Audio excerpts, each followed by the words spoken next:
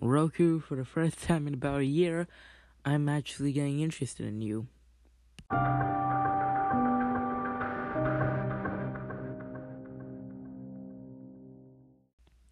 So today, Roku has done their yearly streaming player and software refresh, where they basically introduce some new updated streaming players. Most of the time, it's just them changing the model number. Like, hey, here's the new one. We changed nothing besides the box and the model number. And they also upgraded their software for the rest of the streaming players and their TVs. And today they did just that with updates to the Roku Ultra, a new stream bar, and Roku OS 9.4. So I'm going to talk about the stream bar and the Ultra, and then I'm going to go into 9.4. The first thing is the Roku Ultra, which has been redesigned. So it looks a little bit smaller, and because of that, it looks like they removed the micro SD card slot, which, I mean, it makes sense because the micro SD card slot was only used for, channels. It wasn't used for, media. The USB port is still there, though, and that's located on the back now of the new Roku Ultra. And the lost remote finder has been or not removed, but it's been moved to the side of the Roku Ultra. I forgot which side it was. And the sides of the Roku Ultra are now matte instead of glossy, and it looks a little bit thicker than the 2019 version Roku Ultra, which is the one I have, and that thing gets insanely hot. In fact, there was a lot of times where it get insanely hot to the point where it crashes and shuts down and restarts. So hopefully they fix that because this one looks a little bit thicker. I actually messaged Roku support and they said that it was just a suggested thing, or they sent it to the engineering team. So yeah, hopefully they fixed all of that. The new Roku Ultra starts at the same $99. On Black Friday, it's probably going to be $50, just like last year. And I'm probably going to get it. Now, another thing that they announced is the Roku Stream Bar, which last year they announced the Roku Smart Soundbar, which was supposed to be a Roku inside of a soundbar. And today they introduced a more cheaper version of that.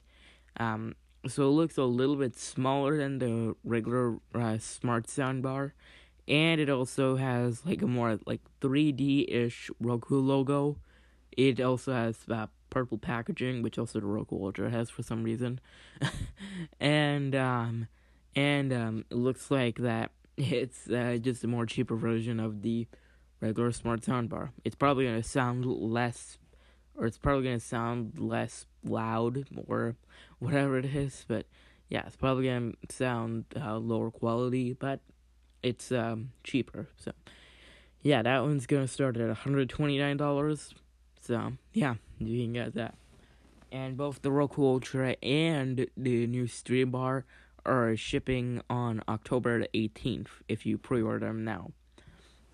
So now the thing that's most exciting for me, at least, is Roku OS 9.4.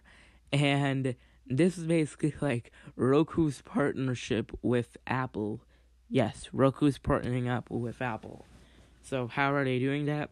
Well, first off, is not really something related to software, but something pretty interesting, is that if you buy a Roku right now, all the way to I think January 31st of 2021, then you can get 3 months of Apple TV Plus for free, which actually makes sense because Apple TV Plus is on Roku devices. You can get, or not Apple TV Plus, but Apple TV app is available on Roku devices. You can download it from the Roku streaming store or whatever it's called.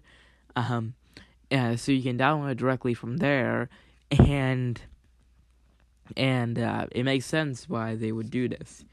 This would usually be limited to just Apple devices, where if you buy an iPhone, iPad, even iPod Touch, a Mac, or an Apple TV, you can get a year of Apple TV Plus for free. This is more third party ish, but so that's why it's a quarter of what you would get if you buy an Apple device, but it's still pretty cool. And it's also for a limited time. You can't. It's only for a limited time, so you can't redeem it forever. It will just be for a limited time. With the Apple TV Plus for Apple devices, it's forever. But anyway, let's talk about 9.4. So 9.4, I think the biggest surprise and biggest thing with Roku OS 9.4 is that you can now, not now, but later, you can get AirPlay 2 and HomeKit support for certain Roku devices. Now, what do I mean by certain? I mean, it's AirPlay 2 is limited to 4K Roku TVs and streaming players. We don't know about HomeKit yet. I'm pretty sure that's going to be for everyone, Roku or every Roku device. But for 4K TVs and streaming players, you can use AirPlay 2, which is the most exciting thing for Roku OS 9.4. I've always had to use a Lightning to HDMI dongle, but now I don't have to use that. I can just do it wirelessly. And it also, I think, works with the HomePod as well, which is pretty cool. And with the HomeKit, I'm pretty sure that allows you to control your Roku from your iOS device. So yeah, that's pretty cool as well. There's many other changes, like I think there's a live TV function right now with Roku OS 9.4. So that's pretty cool. So yeah, that's basically it.